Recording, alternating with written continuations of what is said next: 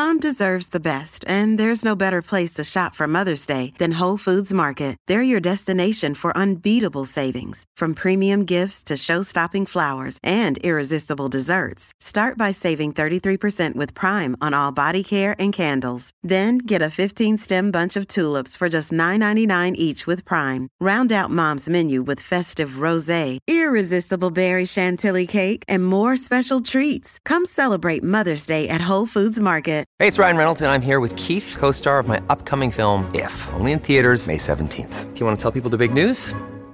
All right, I'll do it. Sign up now and you'll get unlimited for $15 a month and 6 months of Paramount Plus Essential Plan on us. MintMobile.com/switch. Upfront payment of $45 equivalent to $15 per month. Unlimited over 40 gigabytes per month. Face lower speeds. Videos at 480p. Active Mint customers by 531.24 get 6 months of Paramount Plus Essential Plan. Auto renews after 6 months. Offer ends May 31st, 2024. Separate Paramount Plus registration required. Terms and conditions apply if rated PG. Welcome back, everybody, to the VPZD show and podcast. This is episode 28. And Zubin Damani and I are sitting approximately 10 inches from each other. Yeah, we use the metric system here at VPZD Industries. This is a few centimeters. Do you say centimeter or centimeter? I say centimeter, but I hear people say, who says centimeter? These Brits. I don't know who says it, but I hear Americans saying it, and it's been a medical thing. Nobody outside of medicine says centimeter. Centimeter. Like, do you say, I have 25 cents in my pocket? You don't say that. And what about, is it JAMA or JAMA? Oh, no, it's JAMA, dude. It's JAMA, that's what I say. Yeah. Well, it's good to be back with the audience, and let's, as brief introductions, remind people you're Zubin Damania, you're a Stanford-trained and UCSF-trained hospitalist. I'm Vinay Prasad, I'm an oncologist and professor at UCSF, and we host the VPZD show, which is a medical news show. It's purportedly a medical news show, according to legend. And it's funny, here's the medical news. I drove up to San Francisco to come to your studio this time. Yeah, and it is wonderful. And I love it. I'm in love with this place. It's like built on an Indian burial ground. And not a Native American Indian burial ground. No, an Indian burial ground. Yeah, right, okay, from India. From India. Right, of course, yeah. And it's totally haunted. I can feel it. Yeah. And that's what I love about it. What the audience doesn't know is that it's all held together with super glue and duct tape, and that everything outside of the frame is wretched and decrepit. But we won't talk about that. We don't talk about Bruno. It's impressive. I'm amazed at what you've been able to do with such a small space. Thank you. It just is. It's beyond. And again, it took me years to figure out how to frame shots and do all that. And you just kind of did it because you're a gunner, and I hate you. No, I watched some. I did what most YouTubers do, which is watch a YouTube video about how to. And then I asked you, and I still didn't get my camera settings right until this video itself. We finally have changed, so people out there who are purists will see that we're at 30 frames a second. 30 frames a second, which I keep because you have that soap opera effect at 60. But see, that's what people don't know about VP is he is an Indian soap opera star. I see. I could easily succeed in Bollywood. Easily. Just sit there like you have to make the eye line with the female actress and say, fatafat, get out. And, that sort of thing. I'm skilled at sword fighting and dancing, so I could make it in Bollywood. I could make it. There's so many things to talk about. Yes. And we got to talk about all of them. We didn't do any pregame today. We have no idea what we're talking about. We were so focused on the technology, we didn't talk about our issues. That's right. Here are the things that I want to talk about, and we'll see what you want to talk about. Number 1, colonoscopy. Oh, yes. In the news. I can't wait. Okay. Number 2, the Science editorial. Holden Thorpe has taken a aggressive stand against that renegade, Joseph Ladapo. Ooh, JL. Yeah. In Florida. Florida. Yes. And Okay. JL was formerly, of course, associate professor at UCLA. Yeah, and I'll tell you what Holden Thorpe says. Okay. And Yale University has a new guide for academic freedom where they say that students, turns out they're going to have to resolve things by themselves. What? I know, hard to believe, right? No. That which does not kill you makes you weaker. And what else is in the news? I think... what about the University of Minnesota Medical School's white coat oath? Did you hear about this one? No. This will be something that we can do. Yes. All right. Tell me about that. You want to kick off with that, or do you want to go deep on the other stuff first? Let's do colonoscopy. Oh yeah, gosh. All right, Let's get some science. That's what everyone wants to know about. Yeah, this is a great piece. The study that came out, you wrote a great piece in Sensible Medicine. Yeah, with Mandrola. Yeah, with JM. Yeah. Who is a very thoughtful, evidence-based kind of guy. And what I love is that when he puts out a piece and other people disagree, we actually post the disagreements, and it's all done out of trying to grow and learn and all that, which is how it ought to be. Well, to be fair, though, we don't post all the disagreements. We only post the disagreements from people who can put the sentence together. Articulate, Yeah, who right. can articulate we don't the disagreement. post the people that are just showing you a middle finger and are calling you some kind of like, you know, you get, I mean, why even go through all the names? I can't even keep track. Yeah. Okay, so I'll give you the 30-second lowdown. So Yeah. basically, you know, that there was never a randomized control trial done of colonoscopy. We have had randomized trials of FOBT that were done in 19 Fecal occult blood testing. You remember that card? Taking the poo, so I'm going to tell you something Okay, yeah, that tell you me. may not want to know. I already know I don't want to know You it. can order guaiac cards on Amazon. Oh, gosh. And a few years ago, I started thinking, you know what? If you can get guaiac cards on Amazon, I'm going to dig it in my own butt. Oh, God. And so I would God. every now and again do a fecal occult blood at home and develop it just like we do in the ER. Just to get a baseline? Just to make sure, you know, I believe in serial testing. But you weren't at the time, you weren't over the age of 50 and they didn't change it to... No, I was probably 45, and they were they're talking talking about changing about it. And I said, you know what? 45, yeah. What's the harm? Because at that point, I think I'd had some remote family history and some, you know, and I was just What did I stupid. say? I was just stupid. Well, Because I mean, what if it was positive? Then you get a colonoscopy. Yeah, I get a colo at 45, which is what they're recommending. Yeah, they have, I mean, obviously on the highest level of modeling, they've come to... That's right. Yeah, and I mean, they had data for 50 and above, but they modeled the data for 45. But yeah, so fecal occult blood testing? but it's all from the diggities. It's all Right. from the 80s. Right. Flexible sigmoidoscopy, which probably has the strongest data, it has multiple, now 4 randomized control trials. The pooled meta-analysis was in the Annals of Internal Medicine this week, and it shows a reduction in colorectal cancer death. And it also shows a reduction in all-cause mortality if you pool all the studies, which probably puts it as one of the better screening tests. It has the best data. And we didn't have it for colonoscopy.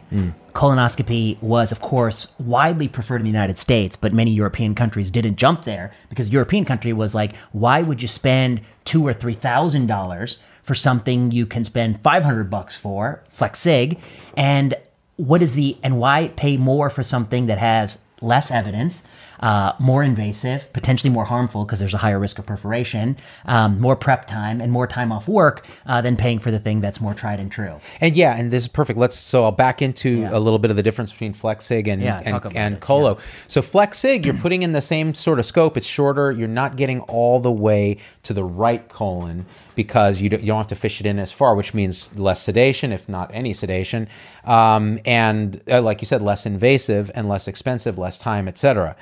But so this is where good intentions might go awry. Mm-hmm. So they said, but Colo, you can actually fish it all the way, theoretically, to the ileocecal valve or so. So all the way through the full colon. And if you could see half the colon, wouldn't you want to see the other half? And the analogy that many people make is if you scanned if you did one mammogram on just a breast, you can't just extrapolate it to the other breast.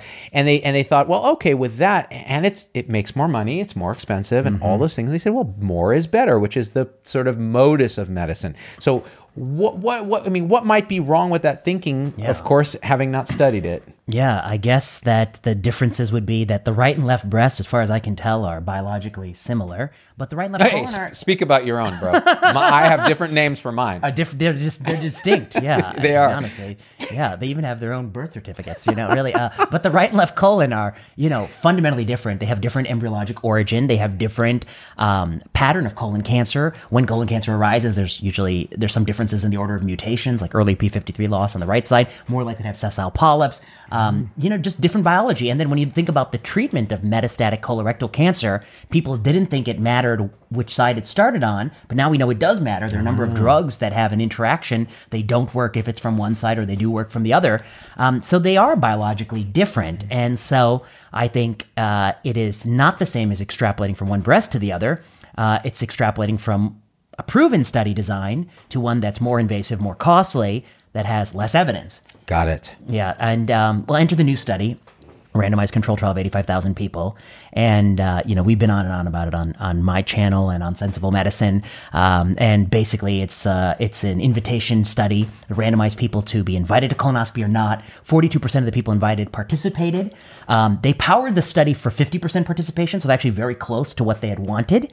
Among the people who were not invited to participate, there was close to 0% contamination In other words, none of those people were getting screening colos. Wow. So if they weren't invited, they just weren't getting colos. So this must be like a Nordic thing. Yes. They picked geographic regions where those regions committed that they weren't going to debut a screening program outside of the study, and they hadn't already. And they pick ages where there wasn't a program debuted. Got it. So this is beautiful because, the first complaint would be if anyone had a screening colon on that arm, you're contaminating. They'd say that, well, of course, all the benefit has vanished. Because you're not seeing a difference because there's so many people. Right. So, but 42% of people who were invited in the invitation arm that was randomized did it. Right. And it varies from like 20% in Poland to 60% in Norway. Oh. And the results don't vary, though. So even though it was higher in Norway, it's not like they have a win in Norway. I see. Right? Yeah. And it had the primary endpoint of the study, and the thing it was powered for was a reduction in colorectal cancer death. And it just failed to meet it. It was 0.28% colorectal cancer death in one arm and 0.31 in the other, statistically the same. Basically, 0.3% risk of death from colon cancer over a decade. The second endpoint was incidence of colon cancer. And if you had colonoscopy in the first few years, there's way more cancer because they found a lot of cancers and clipped all those polyps. But as time went on, there was a protective effect, like having had a colonoscopy meant you were 20% less likely to get colon cancer. To put in numerical terms, it was something like, your risk of getting colon cancer was like 0.9% to 1.2%. So like we're talking about like 1 percentage point, a quarter of 1 percentage point reduction. And the theoretical reason for that is, again, like you said, early on, you're catching cancer, so the incidence goes up. Later on, you're actually having caught already polyps and precancerous lesions that you've removed or addressed and therefore have prevented the dreaded diagnosis of colon cancer. The dreaded diagnosis, yeah.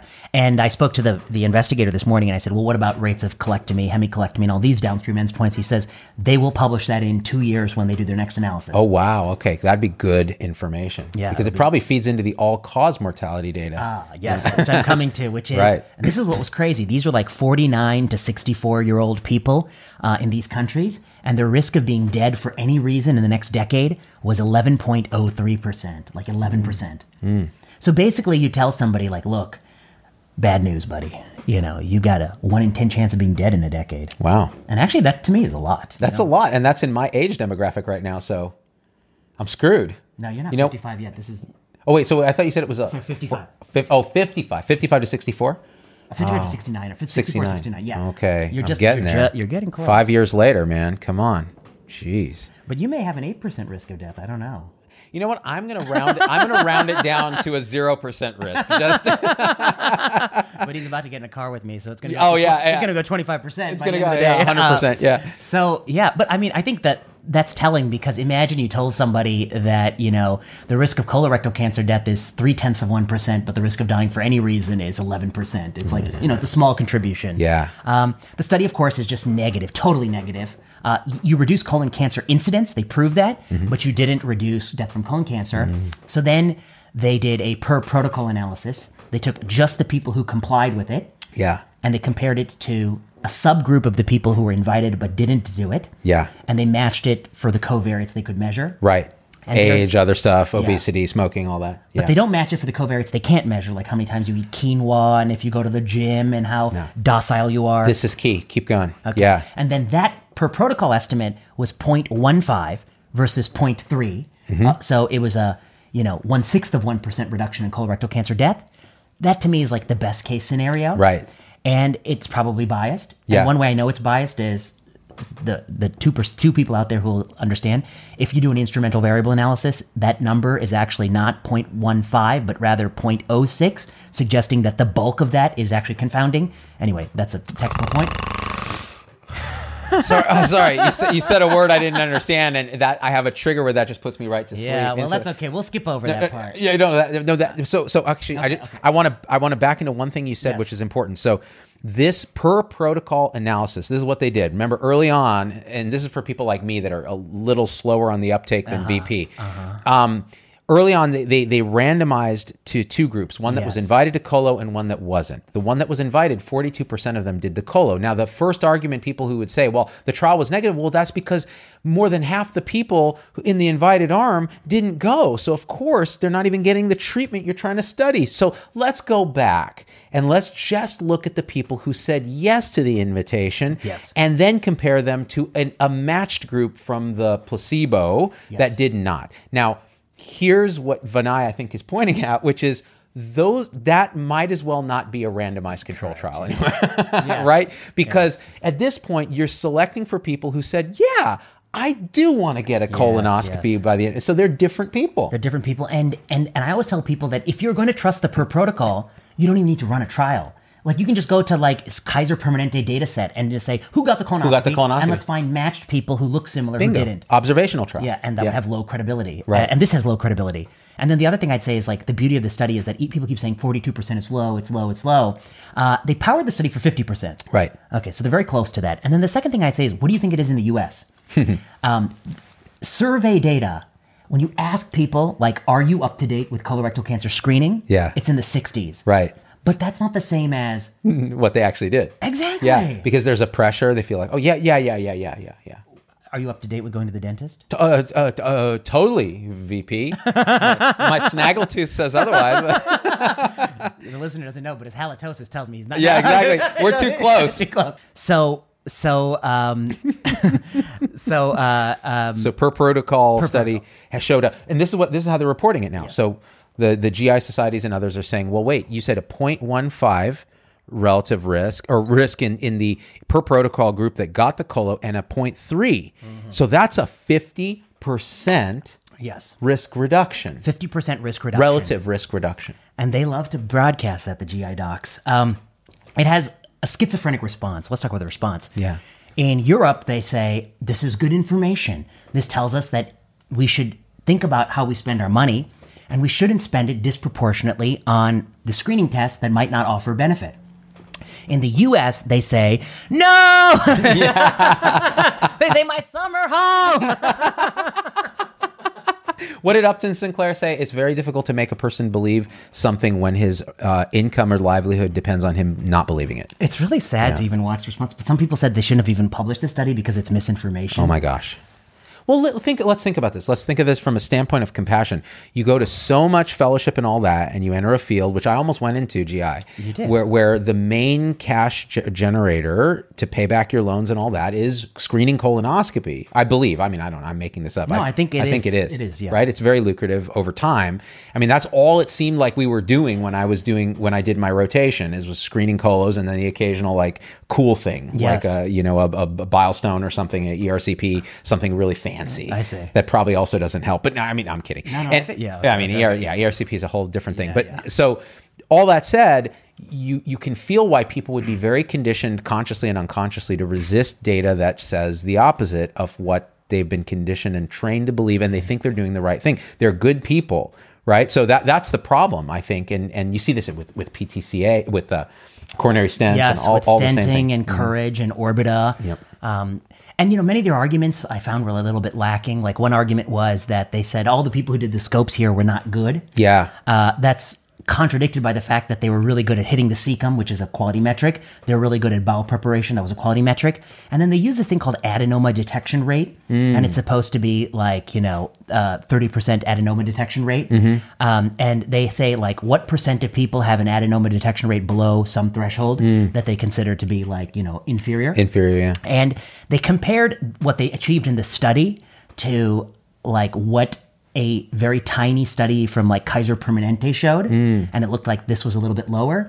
But the tiny study from Kaiser Permanente was more recent, and it was from like a health system where they had incentivized for ADR. Right. And I actually like found a registry study from 2014 America, and then this study ran from 09 to 14. And when you actually look at like apples to apples, it's actually very close. It's okay. like almost the same ADR. Yeah. And the other thing is like doctors in the US are told that matters. So the moment like a measure becomes a metric, it ceases to be a useful measure. Right, because now everybody's gaming towards that. Right. Yeah. And I think that's a challenge. This is really interesting because there's a subtlety here. Like, let's say your analysis, okay, the reaction was exactly like you said. And it's understandable. But what you've kind of made a career out of is saying, okay, yeah, this reaction is to be expected because you have a very expensive procedure that you're asking everyone to get. Now, there will be people who will swear that that procedure saved their life because they caught a right-sided cancer in a 46-year-old, and they got, without the colo, they would have died of colon cancer. And that is an individual anecdotal story, which may in fact be absolutely true. Might be, yeah. But when you extrapolate to a population, what's the downside when you look at all-cause mortality? And we talked about this on our show with Rita Redberg, which is you are now screening a population. So what you asked earlier, a good question, which is, well, what was the rate of hemicolectomy, taking out half the colon or doing something aggressive based on something you found? And how does that affect overall mortality? How does the anxiety produced from the procedure affect it? How does the occasional perforation and complication affect it? And I know a physician colleague of mine whose wife was perforated during a screening colonoscopy, was otherwise healthy, and had a 1-year recovery. Wow, really? Yeah, just terrible stuff. 1 year. Yeah, and this was done at a high volume, high prestige center. So this was not like somewhere in the boondocks. Oh, I was just talking to the PI, and he made a really interesting point that in the countries they ran the study, most of the screening colons they do unsedate because they're not, spending all this money on anesthesia like we do in the States. Right. And then, people in the States will say like, oh, that's horrific. Who wants a colon unsedate? That kind of stuff. Right. But it has a flip side, which is when you do it unsedate, his point was they have like a 0% perforation rate. But part of the reason it's 0 is you can't perforate somebody who's awake. You know why? Because when you push, they'll kick you in the face. They'll kick you in the face. Yeah, but if they're sedate, then you can blow right through and you won't even know. This is amazing, actually. Because in America, too, we have this sort of right to pain control. Yes. And meaning like we cannot even suffer any discomfort, brush our teeth without narcotics. Yeah, all the sensitivity, toothpaste. And then that's right. I mean, I'm in San Francisco, so I can get heroin like to right now. Obviously, I mean, the city will just provide it for you. It's in the air. I mean, there was a homeless camp just down the street where I can definitely get some. Of course. I mean, this is... Why wouldn't I have that if I'm going to get a colonoscopy? It's the epidural of my butt. I mean, or even floss. I mean, that's true. And if I see blood, I'll faint because that's too much. But this is a good point because that's interesting. So they do it unsedated, and so your perforation rates, of course it'd be 0 because imagine perforating someone who's awake. You got to put some weight into it. You got to push it really hard. You got to try. I've shadowed a couple. Have you ever shadowed a colonoscopy? Have I ever what? Shadowed one? Oh, yeah. So here's what happened in my experience. Shadowed meaning go and watch it. Yes, not I. I did the rotation because I thought I was going to do GI, so there were lots of colos. Really? By the way, dude, people will fart out of their mouth during a colo. Really? Yeah, it's crazy. It's just nuts. Yeah. And then, did you ever see the $1,000 bill in the CCOM or? No, it was 50,000 rupees. That's what my dad said. He said, "Go in and take it out. Do GI. Don't do general medicine." So when I went, we had the scope and they insufflated, and then they had that like biopsy port. Yeah. And they unscrewed it to put the like what thing with the clip on. Oh, yeah. And then when they took the clip out, took the biopsy tool out, they forgot to put the cap back on. Oh no. So the air was like blowing out. Oh no, butt air. Right in your face. Oh dude. No, that literally was those procedures that actually convinced me I couldn't do GI. Because I thought in my mind, I can play video games in people's butts all day, every day. The allure. And I loved liver and I loved the cool ERCP stuff, but what ended up happening was I smelled one too many, retro insufflations, and I was like, I like poo as much as the next guy, but just as much as the next guy, not more. And I got to say this, which is like, we'll agree on a couple things. One, it's really coveted. Like last I checked the charts, cardiology, GI, allergy, immunology, the most coveted IM specialties. Yeah. Hemo, palm, critical care, like below it. Right, because they're harder work. Well, that's not true. No, that's not true. I don't think that's true. That's not true. And then nephrology, rheum, and endo, less remunerative. Yeah, that's all it is. Money. Yeah. So I guess I really wonder. Let's say all the subspecialties of medicine paid exactly the same. Yeah. You think GI is going to be as competitive as it is? It's too many butts. I wonder. I mean, I tell you what drew me to it was I loved the GI physiology. Oh, yeah. Like I just really loved it, and I liked I'm going to be totally honest here. I liked the psych aspects of it because everybody who came in with a GI problem, 90% of them had some psychological component. Often there was a psych. And so you could sit with them and you could see them light up from being heard, and I really dug that. So that was like I didn't know it at the time because I was like, no, I just like putting things in people's butts for money. Well, one of the things that confirms that is like with IBS, not IBD, but IBS. They've done randomized trials of placebo versus nothing. And in the placebo arm, you tell them this is placebo. No, this is a placebo. It's Obacalp. Yeah. This is a placebo. Yeah. They actually say this is a placebo, but some people find it helpful. Right. And it still works. They get better. And it still works better than not doing anything. Yep. I've seen those studies. So very it tells you it's this therapeutic relationship. It's the being heard. And, I just did a talk for a bunch of nurses, and you could tell nurses understand this already. And when they see medicine going towards this reductionist, algorithmic approach, they go, well, that's not going to work, because they know what does work. Right. One thing I found interesting about this whole saga was, they put their paper out, there's a reaction to it, it's more vigorous in the US. There are all these kind of, at some point it crosses into like delusional thoughts where people are like, it shouldn't be published, or you shouldn't say it's a strike against colonoscopy. But it is a strike. At the end of the day, now that it's out, I think people have to ask themselves, why are we as an American society paying for this more aggressive, more costly, more time-consuming thing when there's a cheaper alternative that has better evidence? There's going to be a few more studies. I'll tell you what, if some of these additional studies come back negative... Yeah, then it's a thing. Then it's a thing. It's a thing probably now. It's a thing now. Yeah, but they've got a hard time running away from it. Now, like mammography, though, we have to say, on an individual level, you may say, well, the colo saved this guy's life or something, right? Because that can always happen. It's just the area under the curve when you're talking about a population screening tool. Saving the most people for the least cost with the best outcomes. Maybe colo's not the way, right? Flexig, better. Yeah, it's always tough for me to think about it that way, because I feel like it's going to sound crazy, but for an individual, it's like almost impossible to know the counterfactual. You can't know, yeah. It's also why we were reluctant to, Mandrilla was making the point that, he's like, I don't want to tell you about the anecdotes, because I don't want to tell you about the anecdotes. The person who had colonoscopy, they drank it, and then they had like an atrial fibrillation episode, or they had a complication while they were getting it done, or they had a stroke peri-procedure. He's like, because I want to look at the population data. So just like there's an anecdote of the person who, in my Twitter feed, there's so many people put anecdotes like, my father had done the That's right. and he died of sepsis. That's right. Right? And so yeah, it's hard to know the counterfactual. No, you're absolutely right. Now, in a perfect world, we would think in the way you're talking about. Right. And what's interesting, though, is humans are narrative-based creatures. So they will hook onto that. If you don't give them the anecdote, they'll find it somewhere. Like somebody will tell them. And I also wonder, let's just say we just take one person, and you did a colonoscopy, and you found the cancer that you think would have killed them otherwise, although you don't really know, because they might have died from something else anyway, or the cancer may have been very slow growing. Right. But if you just took that one person, yeah, and you replicated them 1,000 times, I don't know, do you even get the same outcome? Great. How much of it is the counterfactual, just the randomness of life? I think humans are they're not entities, they're not objects, they're not machines, they're processes, they're flow. And so as a result, that flow has a degree of sort of stochastic, just random probability to it. So you're right. You take 1,000, if you're doing placebo versus placebo, me versus a clone of me, that's perfect molecule for molecule. The outcomes are going to be different between those two. That's the other, isn't that interesting? Yeah, it's real interesting. We're very complex dynamic systems that, you spend, and this will sound spooky, but you spend 5 minutes meditating in a real samadhi, like a real unified mind state, and you realize, dude, everything is just a flow of unpredictability and just awesome, just craziness. That's interesting. And it just manifests like this. This is what we see, yeah.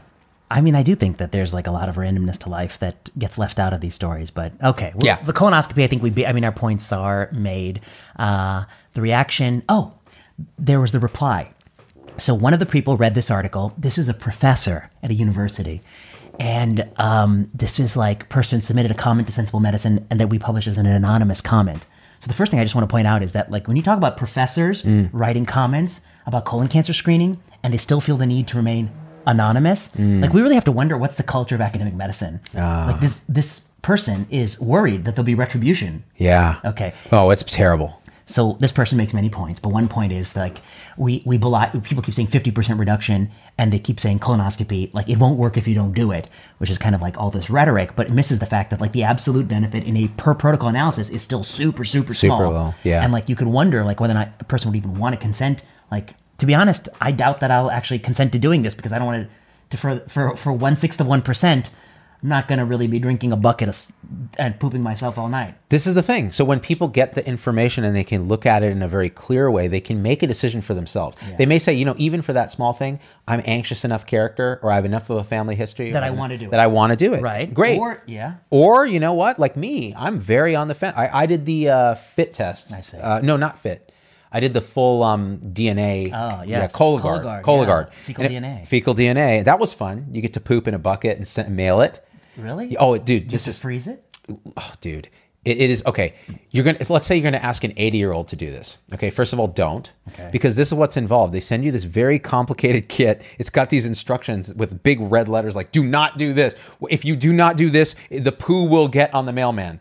Like, so you have to put this little hat in your thing, and you poo directly into it. Then you have to close it in exactly the right sequence. What happens if you pee and poo at the same time? Well, that's the thing. So if you have proper control of your wee-wee, you have to aim it away from this little bucket that sits back further. I see.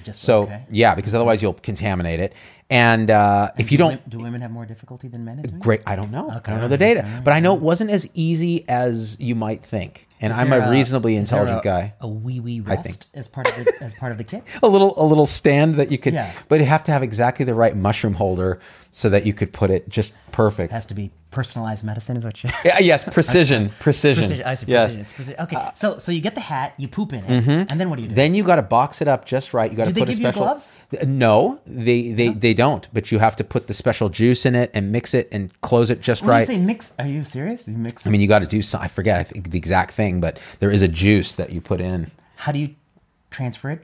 It's nicely already in the hat. I think you just break some tabs off or something. Yeah, so you don't have to handle the stool directly unless you screw it up. And then you have to package it just right and you mail it off. And it worked. At room temperature? Yeah, room temperature. Standard temperature and pressure. It has to be at standard conditions.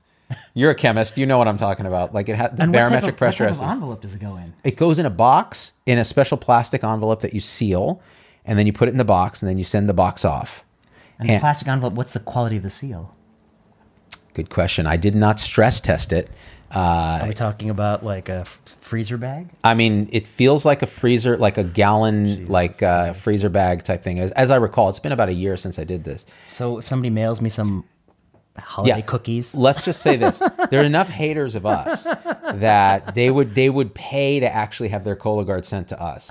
And then we'd be like, "Oh, cool! Someone sent me a prize." Open it up. What they don't know is you'd still run the testing. I would totally. You know what I would do? I would forward it on to the... When do you get that? Sorry, when did you forward? You say return to sender? I would pay the gift forward. I would forward it to someone I don't like. Who's the poor person working in this factory opening these up? Could you imagine? Ugh. You remember that I don't know if you're old enough to remember I Love Lucy at all. But there was the episode where they worked in a factory making chocolates. And then the belt went faster. The belt started going faster, and then she started eating the chocolates. I see. What's to stop you? Gosh. No. I think that's the one job that even I will say, you should wear your N95. I mean, just Now, one important thing that you brought up was absolute risk reduction, right? Sorry. When did you get the result? So I got the result like a couple weeks later. Weeks? Because my PCP didn't call me with it until a couple weeks, and it was negative. And it said, now you should follow up, and it had all the usual boilerplate about. And honestly, I'm not sure how it made me feel because I was 48 when I did it, and I just thought, they're recommending 45. I'll do it because why not? And then I thought I'd do a show about it, right? And I think I did talk about it on my show. So Katie Couric's willing to take her audience into her colon. That's right. And you wouldn't even take them into the restroom. Dr. Oz did a colonoscopy recording for a show too. And they made a bunch of drama. Like they played that stinger music where it gets like going in and they goes dong dong. What's this? And it's just a coup d'etat. It's just coup d'etat. It's just John Fetterman up in his colon. Wait, so then what about? Okay, so back to this thing. I had to tell you about. So then the Sensible Medicine guy, right, our anonymous person, right? East Coast academic physician, right? That is true. Mm-hmm. Writes in and says many points. I mean, these are good points. But then the last point just really struck with me, which was this person says, I've never in my life experienced so many trainees, internal medicine residents, and GI fellows who he contends do not understand the nuances of the discussion, so adamantly in defense of colonoscopy with the stinking conflict of interest that like it's their own thing. But also, I mean, I think this person was kind of alluding to the sort of the the line between confidence and arrogance, where, you just entered it. You've not read any of the relevant studies. You never, and already you're coming in and saying that the per protocol is right and this is wrong, and I think it is different than, anyway, thoughts on this? So, yeah. My thoughts are, humans are very narrative based. We're very susceptible to conditioning. These are people who are betting their lives on this career path. Sure. And they've also probably seen enough cases where they've caught something with a colo that never would have been caught, and the patients were so grateful. That's maybe the GI fellow. Yeah, the what GI about fellow. I am resident. Okay, now that makes me wonder about their brain. Okay, go on. And it may be that we're just not teaching them what you're teaching us now, which is how to critically look at studies, how to think through data on a population level. They can think maybe on individual levels. But I think they're as much victims of narrative bias. And they probably have seen some stuff too. And they may have family members who got a colo. You never know. And so they're biased. They don't know what would have happened. Again, they don't have the counterfactual or the control group. You're helping me understand, I think, that why someone who's new to a field might be a true believer. Okay, and I get that. But I think the interesting thing about the comment is also that when we were trainees, they were true believers. I knew Dr., I won't say his name, but he went into interventional cards, and when he was, 12 years old, he was telling me how great it is to stent. Right. Okay, and he was that way as an intern and a resident and as a fellow, and this person would argue with me. Right.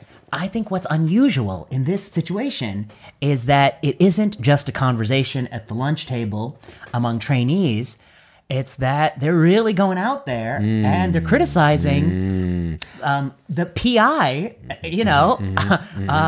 who ran the goddamn trial and is a professor and has been thinking about epi for 25 years and published 50 papers on the top. Okay. You know what's different? Yes. This is what I think. Because when we did it, we didn't have social media. Okay. We didn't have the social scoring of getting points on Twitter. Yeah. We didn't have a public mouthpiece where we could show off. We could do it in not grand rounds. We could do it in morning report. You could do a morning report. You could do it on rounds. You could say, well, I think, and the PI would slap your face and beat you down. And I think that if you had to do it like that, and you wouldn't say shit. Yeah. I'm can you imagine, you're an intern and you're in grand rounds. And I guess I want to draw the distinction, yes, an intern should feel empowered to talk. And if you really think that person's arguing, you should get up there and make your point. Absolutely. Okay, but I think realistically, in the culture and in the room and in the feel of the moment, you would really want to be very certain you were right before you got up there and said a damn word. Very certain.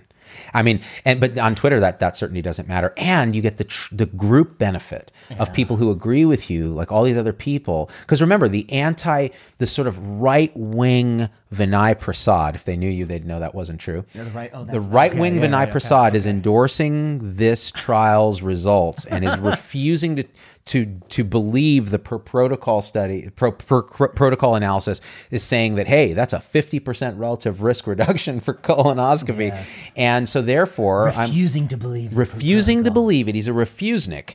And now he wants to, so therefore I'm already in the different tribe from this guy. And now people that I kind of like on Twitter are saying, well, but the per protocol. But. And then they're like, well, I'm a smart guy and I believe this too. And then they double down and then there's a thing. But that, I think, I like that it brought it back to me. And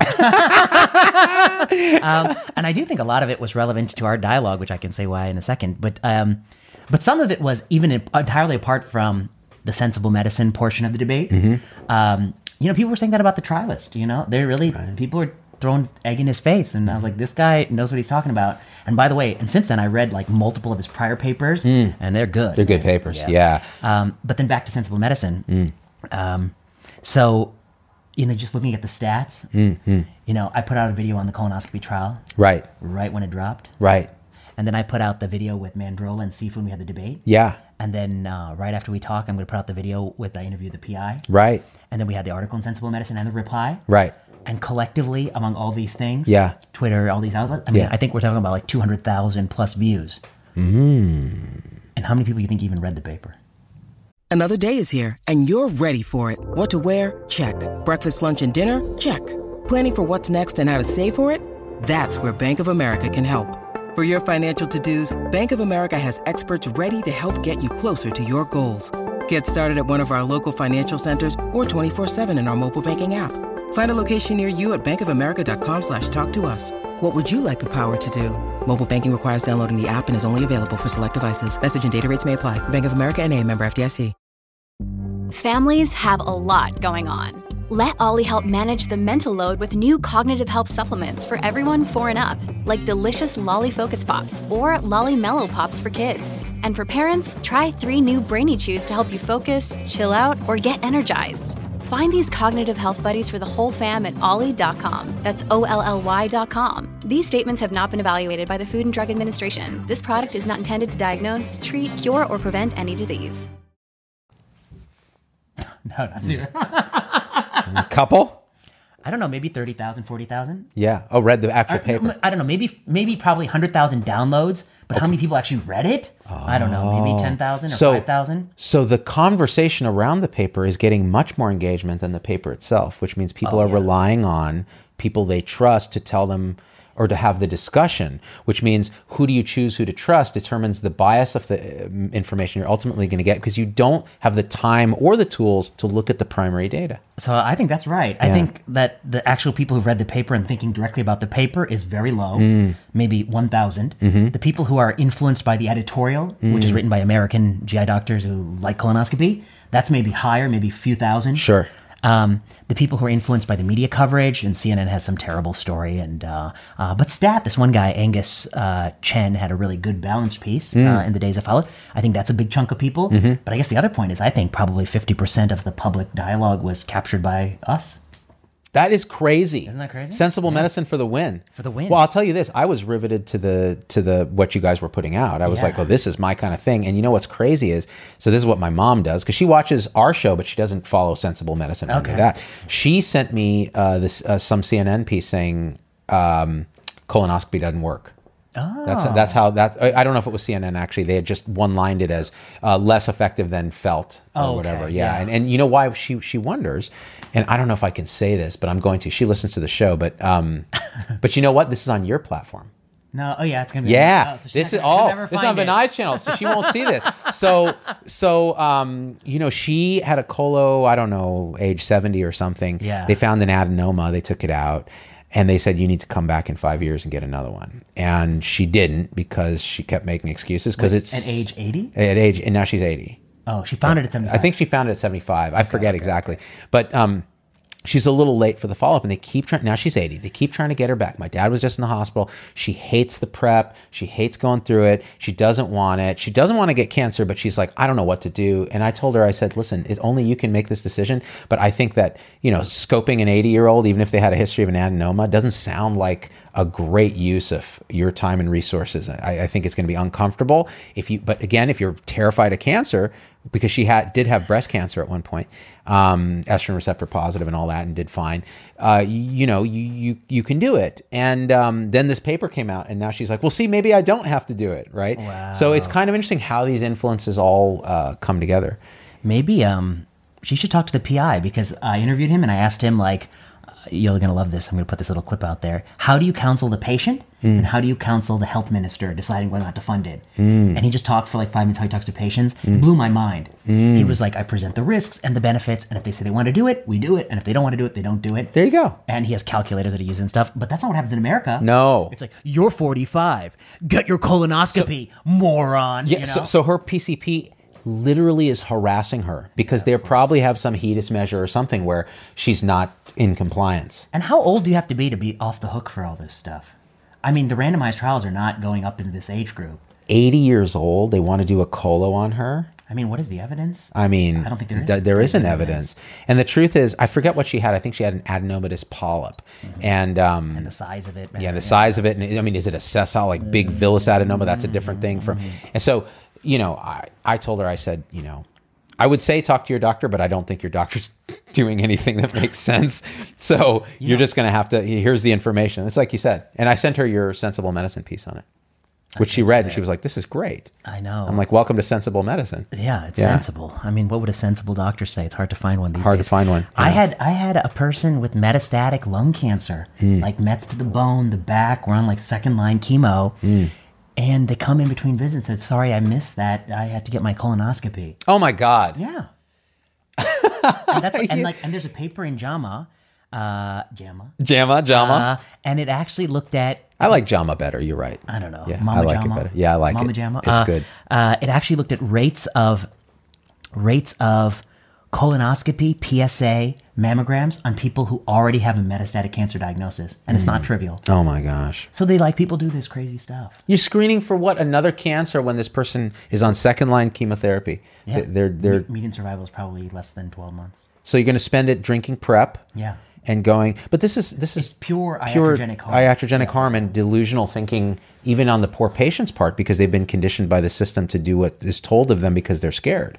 Yeah, I mean, it is malpractice. I really think. I think so. And I mean, the Europeans their heads would explode. Totally. I mean, it's so funny if you say this to an American, like, well, you never know. Yeah, I think this is it's so egregious that but they do often screen people with other life-limiting conditions, and they don't seem to bat an eyelash about that. Yeah, it's money. I mean, again, I think those systems, you have the public resources that you're spending on it. Now, the thing is, we do here too. Yeah. You don't think the Commons, 50% of our healthcare spend is somehow governmentally associated, whether it's Medicare, VA, TRICARE, all that. And yet, here we go. Okay, let me tell you about the Ladapo. Yeah. I'm going to talk about your thing. Ladapo. Who is this guy? Yeah, so, and Joseph Ladapo, I think he's in his early 40s. He's MD, PhD, the Harvard Medical School. The Harvard Medical School. He's a black man in medicine. Mm-hmm. He was, until very recently, associate professor at UCLA, where he was in general internal medicine and in the health policy division. And I know a lot of people in that department. And I asked somebody, what's Joe Ladapo like? And they said, brilliant. He's a brilliant guy. During the COVID-19 pandemic, I think he initially was anti-lockdown, anti-school closure, a little bit more supportive of those medications that you and I never were supportive of, like hydroxychloroquine and ivermectin. He was more there. Right. So that might be the place we disagree with about. Right. But, anti-lockdown, anti-school closure, very critical of masking data. Those ones I don't think he's that wrong about. Right. I think he's probably right about it. He got recruited to be the Florida Surgeon General. Right. He simultaneously was hired by the University of Florida as a professor of medicine. So associate professor at UCLA goes to professor of medicine at University of Florida. And he started working there. He's been critical, I think, of vaccinating kids, very young kids, because the risks are low and the vaccine data is equivocal. In that respect, he's probably aligned with the majority of parents who haven't done it. Right. He's also cognizant of the risk of myocarditis. He has an analysis that I honestly haven't gotten too deep into yet, but he has an analysis that links in those high-risk myocarditis demographics where nobody quibbles that there's myocarditis risk. Right. He believes they have found an increased risk of sudden death in that group, or death in that group. One of the points he makes is that it would be unusual for there to be an increased risk of myocarditis without some death signal. Ancillary. Even if it's very tiny. Right. But anyway, I haven't vetted all that. But that's the paper that created this consternation. Right. Because people said it was misinformation, blah, blah, blah. Right. To be honest, doing that kind of work is just methodologically very difficult. Hard to do, yeah. It's very hard to do. Right. And even as somebody who just thinks about methods, I don't know if I have a good way to do it. You can't, yeah. I mean, should you even go down that path? You wonder about... I mean, I think that my logic is you have enough of a compelling case with the clinical myocarditis itself to argue that we need to think about making it safer. Right. You don't have to, as they say, gild a lily. You don't have to go that extra mile. Right. It'll naturally be more provocative and harder to prove. Right. But anyway, this is the debate. Got it. So it's a debate. I mean, look, I wouldn't play it the way they played it, but I do think myocarditis in that age group is so important that I've been railing about it. Right. He's appointed by DeSantis. Right. So anything he touches turns to... poisonous right-wing drivel. Yeah, right. Because he's a zealot right-wing. That's right. Okay. So he's the one who put the migrants on the plane to Martha's Vineyard. Yes, I'm yeah. sure. Yeah, he did it. It was like in the old show, The A-Team, whenever BA needed to get on a plane, Mr. T, they had to sedate him with Ativan because he couldn't fly. Oh, pity the fool that goes on a plane. Yeah? Yeah, and so Murdoch would always stick him in the neck with some benzos. No. Yeah. In this TV show? That's right. So that's what Ladapo's doing, I'm sure. I read it. I read it on a website. It's interesting because there's so many people who worked in the Trump administration, but nobody says that everyone who works under Trump should be held to all the Trump administration policies. Correct, right, yeah. Same with Obama, right. You can work for Obama and have been against, droning some civilian or something. Right, yeah, right, yeah. Okay, so, I mean, just because you work for somebody, it's, I guess I could just... Guilt by association, yeah. It's tough, man, because, obviously everyone in medicine and health policy wants to have a great impact. So I actually do understand, why would a Scott Gottlieb be the FDA commissioner under Trump? It's his one chance in his life to be FDA commissioner and have an impact. Right. Even if he doesn't like everything about Trump, he might be willing to swallow that in the hopes that he's achieving a greater good. Right. Yeah. And to be honest, some of the people who worked under Trump were patriots because they may have kept him from doing something like, That's right. something nuclear bomb button. I was like, Jesus, take the button away from the dude. You're fired. Yeah, you're fired. No, it's the wrong button. Wrong button. Yeah, yeah. So there's this thing about shielding. Right. Anyway. Right. So he has this thing, and this editor-in-chief of Science, Holden Thorpe, this is Science, the journal. Okay, he writes an editorial, and it's basically says a few things that were crazy. One, many people are saying, it's like many people are saying, there's no evidence cited. This is like a Fox News article. Or what Trump says. Many people some say. Some people saying. Many people are saying that Joseph Ladapo wouldn't have been professor of Florida had it not been for DeSantis. And I was like... Or Surgeon General of Florida. Yeah. No. Professor? Yes. They think the professor appointment was unduly Wait, done. he went from associate at UCLA You can't even believe it. Yes. to professor at Florida. Florida. Black man, MD, PhD. Come on. Well published. Come on. Associate professor at UCLA. Come on. They'd be bending over backwards to get him as a professor of Florida. They let you be a professor at UCSF. Exactly. And you're not even black. No. I think it's, I mean, on that point, I do think it's important. I mean, I would say, just honestly, I do think it's important to have black faculty in there, and you need to make it an equitable place so that black kids growing up see black faculty at universities, and that's a good thing. We talk about it all the time, and now we're doing it, and this guy... He's not on the right political team. That's right. So the liberals, don't, they don't like him. Right. Ladapo, yeah. I mean, he's an MD, PhD from Harvard. Put aside any issues, anything else. I mean, just his credentials, his publications, the dude will be professor. I'm amazed the right likes him. They're like, that's an elitist, Yeah, I mean, and I think he's a pretty decent speaker, and I think, like many, I, like you, have heard from people who know him, and they speak very highly of him. Yeah. I think it's... so Science Magazine says that. So what, then they say, the next claim Holden Thorpe makes is that Joseph Ladapo says, I'm just trying to start a debate. Holden Thorpe writes, quote, "This is page 1 from the anti-science playbook." Oh, okay. Yeah, okay. So this is where, like, these sort of kind of rabid... purportedly pro-science people say is they take the anti-vax people or the anti-GMO people or whatever, and they say they always want to have debates. They always want to say, oh, this is what we're doing. We're just trying to have a discussion, and it's unacceptable because their science is terrible. They're cherry-picking studies. It's conspiracy thinking. They're moving goalposts. All the things that come with kind of conspiracy misinformation, and they're taking that world, and I'm talking about pre-COVID anti-vaccine, and applying it to any debate that doesn't sit with the tribe correctly. You're right. It's just like misinformation is used so much to just mean information I don't like or I'm not willing to accept now. That's right. So he says that, and then the kicker in my mind is he basically says, like, University of Florida is not taking any actions against this guy. And I was like, well, that's because he's a professor at a university, and of course he has a wide berth to say what he thinks. What actions are you going to take against a professor who's expressing even if you disagree. A viewpoint, even if you disagree. I mean, I don't write a letter in Science Magazine saying that somebody who thinks colonoscopy per protocol analysis is God's gift to Earth should be disciplined. I just make fun of them on my show because they're wrong. But okay, it goes back to the Peter Duesberg days of Berkeley. I mean, he maintained. I mean, they didn't censor him. Okay, I'm sure they didn't like what he was saying. So then, here's what I think is crazy. Science is a journal, and they publish things on like the Big Bang and like the mTOR pathway. And Holden Thorpe is the editor. And he's putting his finger on like the most partisan issue in a very partisan way. And he has some tweet that says, look at this credentialed expert amplifying a low quality study to make a political point. And then I tweet an example of Ashish Jha. He retweeted a study that was on a website that had an unadjusted analysis that shows Paxlovid was good, which is the political thing that his boss bought. That's right. And it's garbage. And everyone said, even people who like are mostly agreeing with him said this study's garbage. Yeah. Where is the Science editorial saying that Ashish Jha should be disciplined? Yep.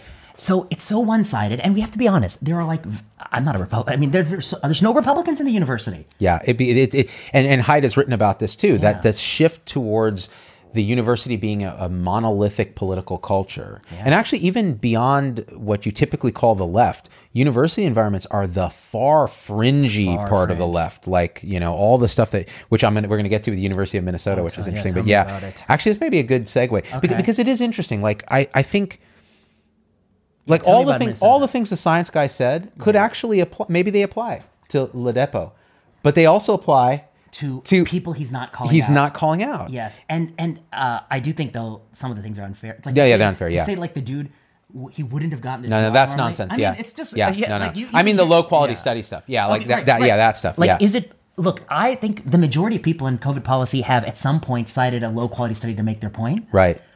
Except us. Right. Because I actually don't think we have. But I think a lot of people have. But he's not calling them out apples and apples. Yeah. And you know what's interesting too? There's a double standard here. Like, he just accused this guy of getting his professorship as a political appointation. Yes. Imagine if we were to criticize, or anyone was to criticize someone on the left, a person of color, who became let's say a female person of color became a professor. It did happen. Ilya Shapiro at Georgetown is fired. Oh. He criticized Ketanji Brown Jackson. Oh, wow. Remember, right. His criticism, which I disagree with, but his criticism was something along the lines of, like, that race played an important role in her pay selection. That's right. You know, brilliant. He was fired for that. Yeah, I think he was fired. Yeah. Or maybe he had some settlement agreement. I have to double check. But I mean, right. I think he was. I think he's like I think he was terminated. Right. So what this guy's saying is politics is what played the role in this. I see politics. Right. Yeah. But I mean, is that different, really? No, well, I don't know. I mean, you're still accusing this person of not being worthy of the professorship. Yeah, and that to me just doesn't pass muster because, like, I don't know. How many MD, PhDs from Harvard work at the University of Florida health policy? I mean, I'm not... you know, this is a thing, you know, like I don't know. But so University of Minnesota. Yes, so this is interesting. So we're talking about politics, tribalism, healthcare. And this one I'm struggling with. Okay. And I want to know your thoughts. Oh boy. Yeah, because it's really interesting. So a lot of people sent me this. Cut the recording. No. Cut the feed. Cut the feed. I love this Rogan phallus in my face. I really like it. Actually, I think I may get one for my studio because I like being able to adjust it. Exactly. You know? You can play with it as you're doing. Yeah, I like to. I don't know, but the tension screws. I've never mastered it. If you adjust it wrong, it like explodes. Like sweet. Like, you know, you like open the top of the can and the thing snakes it's shoot so out. Much like a penis. I can't even imagine. So back to this. Okay, University of Minnesota Medical School. Yes. White coat ceremony. Yes. Did you have a white coat ceremony at your school? I did, yes. Okay, we did not at UCSF when I was there. I see. So we never did that Hippocratic Oath thing and having the physician parents give you the coat if you had a physician parent. Of course, and that kind of. And so we didn't do all that, but it's this rite of passage, right? Like, you get your coat before you go to the wards and all that. Now, in University of Minnesota, they read an oath. Mm-hmm. And apparently, according to the University of Minnesota, the oath was created by students in partnership with faculty. Okay. And the oath went viral, and as a video of the dean of the medical school or undergraduate affairs or something, reading the oath and the students chanting it. Okay.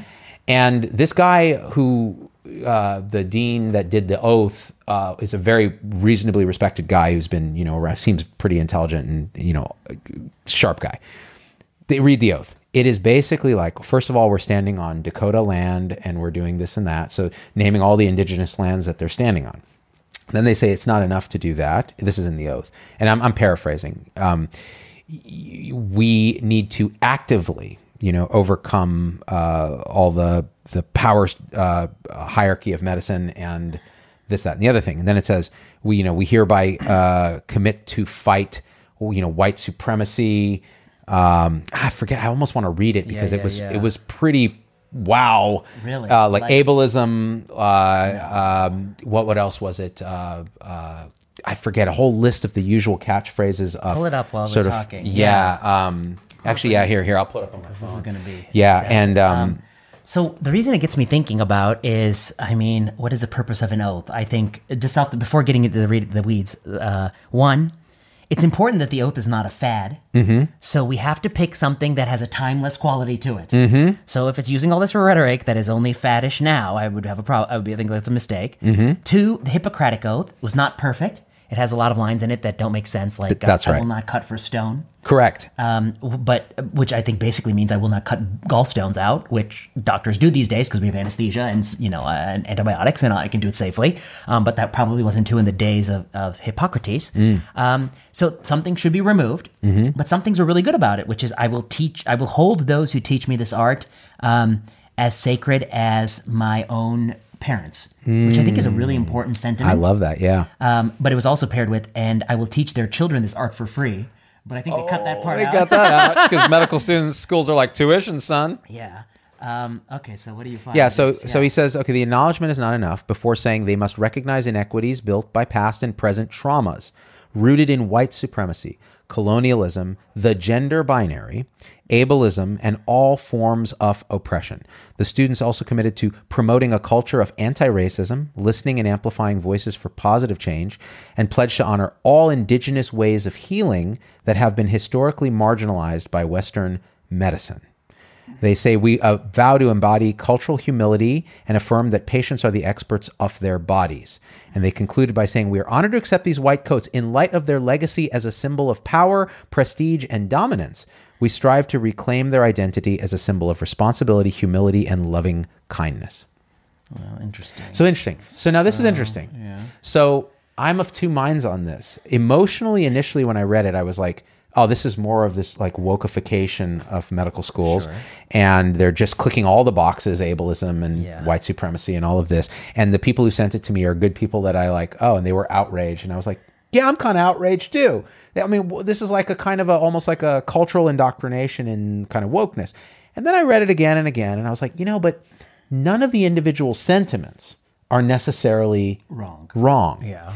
And so you can understand the intention with which the students and the faculty probably came up with it. But now imagine you're a student that disagrees with this or feels like it's a political thing, like it's more of this left kind of dominance of the academics. Yeah. But now you gotta read this thing, right? Yeah, I guess I'll come to one thing. There's this one part that I think is like demonstrably objectionable, which is that line about like I will honor the ancient healing methods of non-Western. This was a good one because this one.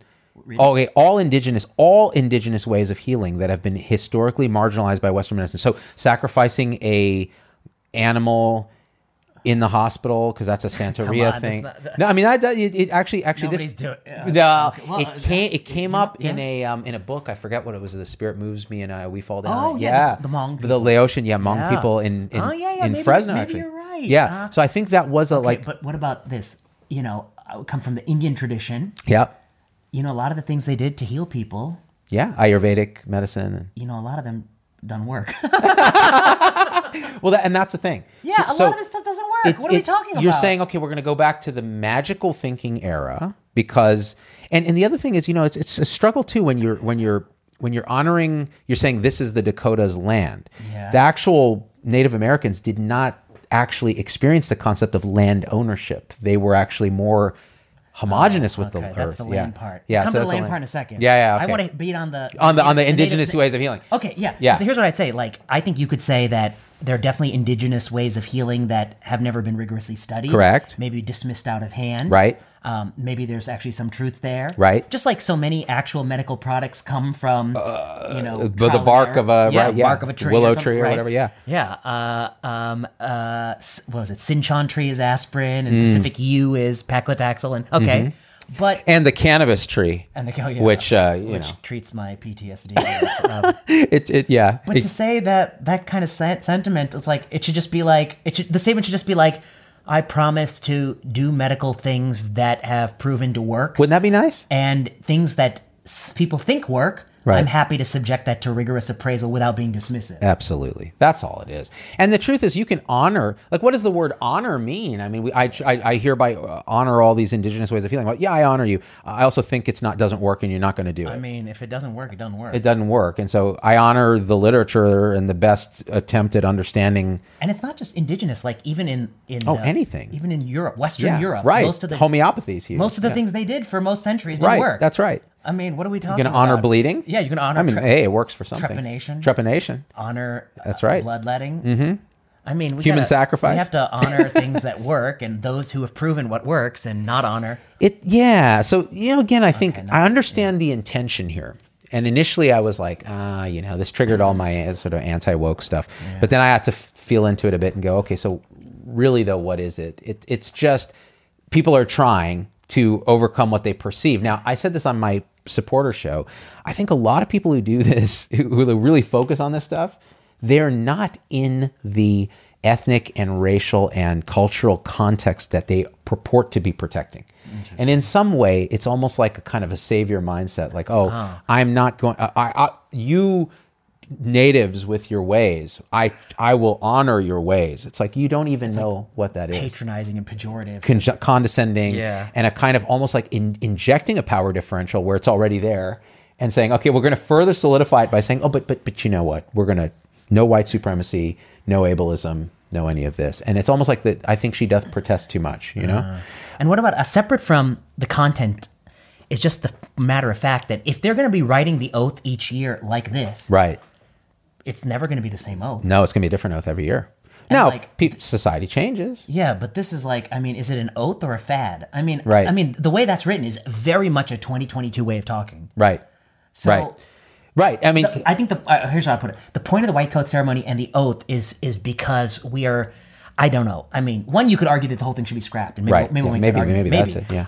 But my point of understanding is that we're trying to. It's about there's medicine that's always changing, but there's some part about being a healer that is a continuous tradition that's gone back to Hippocrates and before. And there's something in that. And there's something in ritual. Yeah. And there's something, and our part is to like just pick the parts that are really enduring. Right. And I think that part that like I will respect the people who teach me this art and hold them in the heart like my own father. Beautiful. I think there's a lot of truth to that because actually the people who did teach me this art, I do respect them. Me too. I respect my father. And look how they treat professors now. They want to get them fired and canceled because their class is too hard. I'm reducing. Organic chemistry. Yeah. OChem. Right. Yeah. OChem. No. Yeah. So, okay, but all the stuff they're saying is like it's stuff that's very much 2022. It's like they would have said BLM if it were last year. Yeah, right? and then but 2032, this stuff will sound like. Why are you? Yeah, it sounds like It's kind of like advocating for gay marriage, like right now. It's kind of like we got that. Yeah, or maybe that's legal, and maybe can make them back. Yeah, no, maybe it'll even sound like tone deaf. Yeah, tone deaf. Yeah. Really, why are you talking about this? Yeah. No, I think it's interesting. Now, one interesting thing. So I had Robbie Pearl on the show. He was a former CEO of Kaiser Permanente Medical Group and all that. He wrote a book called Uncaring about the culture of medicine. And he said the white coat ceremony, he said this on my show, the white coat ceremony, it was it's the final kind of ritualistic indoctrination where you are separated from the muggles, the non-medical people. And that's why they allow, like in many white coat ceremonies, if your parents are physicians, they can put the coat on you or the hood on you. But if they aren't, they don't get to. It's almost like you are entering this tribe, and our ways are our ways, and herefore you will, repress emotion, and you will do this and you'll do that. And so it's interesting. So maybe it is. I'm with you though. I think that thread of tradition of culture and the ritualistic aspects of humans are very important. That's why I think marriage is so interesting. Like it is. Like I was scoffing at marriage when I was young. I was like, this is stupid. Like, why we're just going to live together, you're going to get a tax penalty, having to get married and all this stupid shit. Then you go through the ceremony and you're like, there's something here. Like there's something that feels like you are now bonded by community and some higher power to this person. So your analogy is like, it's interesting that like many civilizations have evolved this concept. And, okay. Right. And similar for healing. Healing is like many civilizations have a healer. That's right. And the healer has had a long lineage. That's right. We happen to come from, I think there's another recognition, which is like we happen to come from one certain lineage. Yeah. And isn't that the Western tradition, Western lineage? Judeo-Christian Western lineage, yeah. The majority in the U.S. And then the impact of Hopkins on the early 20th century, or like, American medicine. Right. I mean, also, if anything, if it's an American thing, like modern medicine is deeply American. That's right. And, it's interesting because, like, I say that as somebody who's like, my birthright is not this, I mean, we're both imported. Yeah. Imported, yeah. But, I mean, there are great Indian doctors, but they're also of the American tradition. I mean, that's right. Yeah, that's right. I remember Kainu Chatterjee at UCSF who developed the Swan Gans. Or he something about him that he's like a great teacher. He was the kind of guy, and I had the experience of actually being taught by him. He would say, it is the murmur of aortic insufficiency. And he was across the room from the patient. Like, yeah, seriously, he was such an amazing diagnostician, bedside diagnostician. But he was pissed that they called it the Swan-Ganz catheter, because he said, no, it's a BA catheter, because Swan-Ganz were like, I think, competitors or something, like some other guys that were named. But yeah, that kind of teacher, again, like honor like your own father. I think there's something there in that. But again, like, so I don't know. The bottom line is, that's why I wanted to talk to you about it on the show.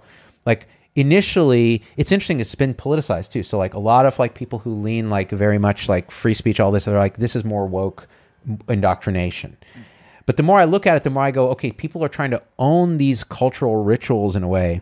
Now, what would happen if you like disagreed and you didn't want to say the oath, or you felt that, you know, again, what good is this really doing for indigenous people, or people who, and then what about the scientific stuff about indigenous ways of healing?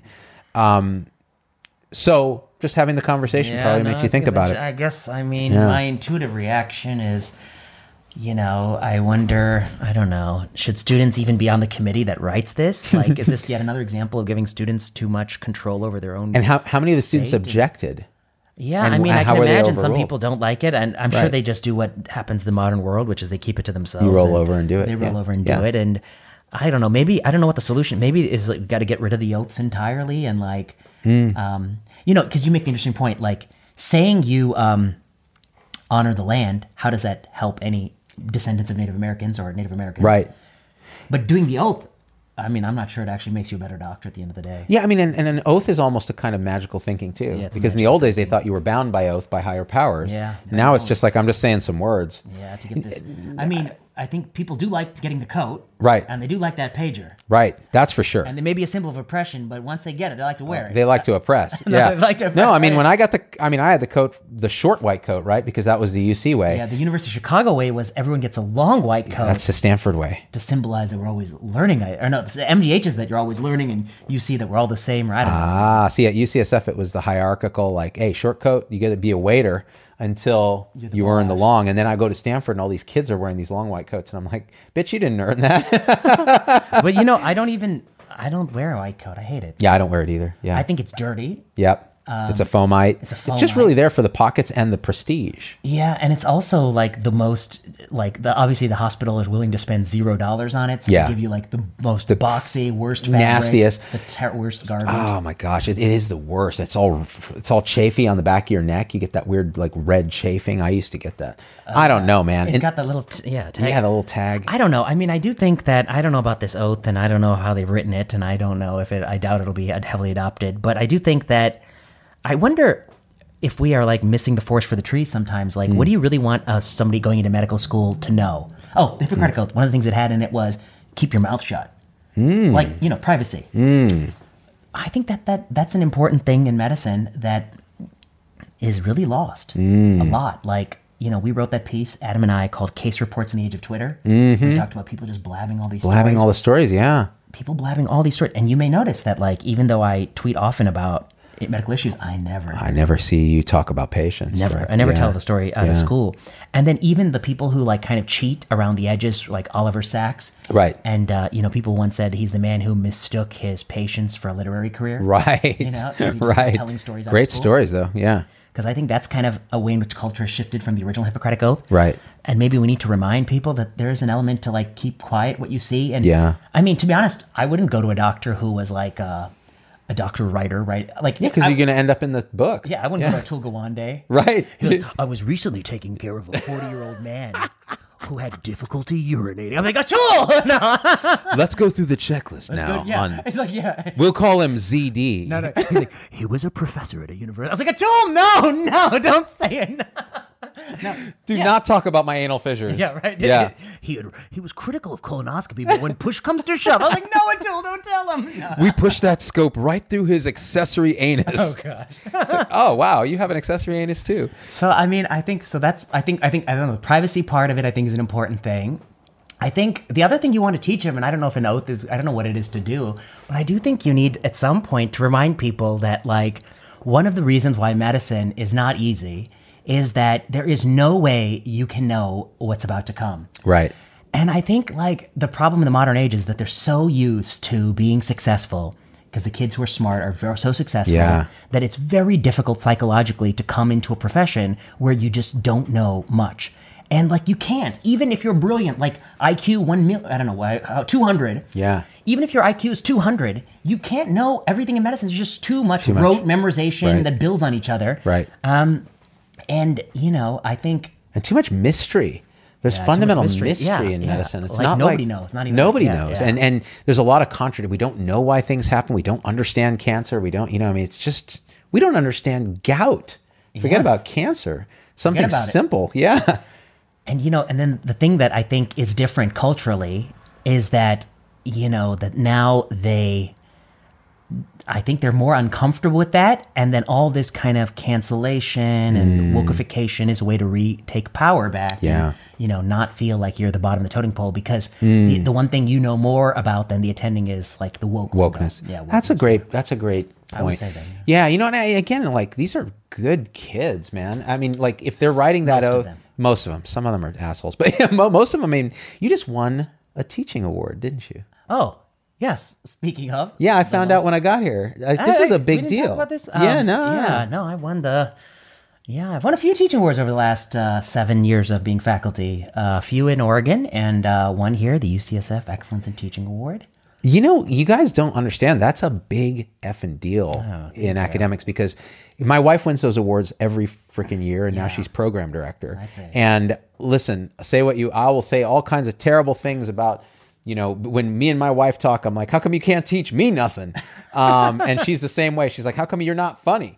And all this stuff, right? Yeah, but when push comes to shove, it is hard to win those awards, and they're not just a popularity contest. They're actually like, did the students feel like they learned something? So I got to tip my hat to you because there are many people that would cancel you for just being you and say you have no business around students, and the students feel otherwise. And these are students that are indoctrinated in the current way of doing things. I think, not that I know everything about teaching because I don't think you ever know, but I feel like that, why might I stumble onto teaching awards sometimes is that like when I teach about something I know, I feel like I'm good at explaining it to somebody who doesn't know it, and you're passionate about it. Yeah. And like, I don't know, if you want to explain intention to treat or per protocol, you want to hear about it from somebody who can tell it to you straight. Yeah.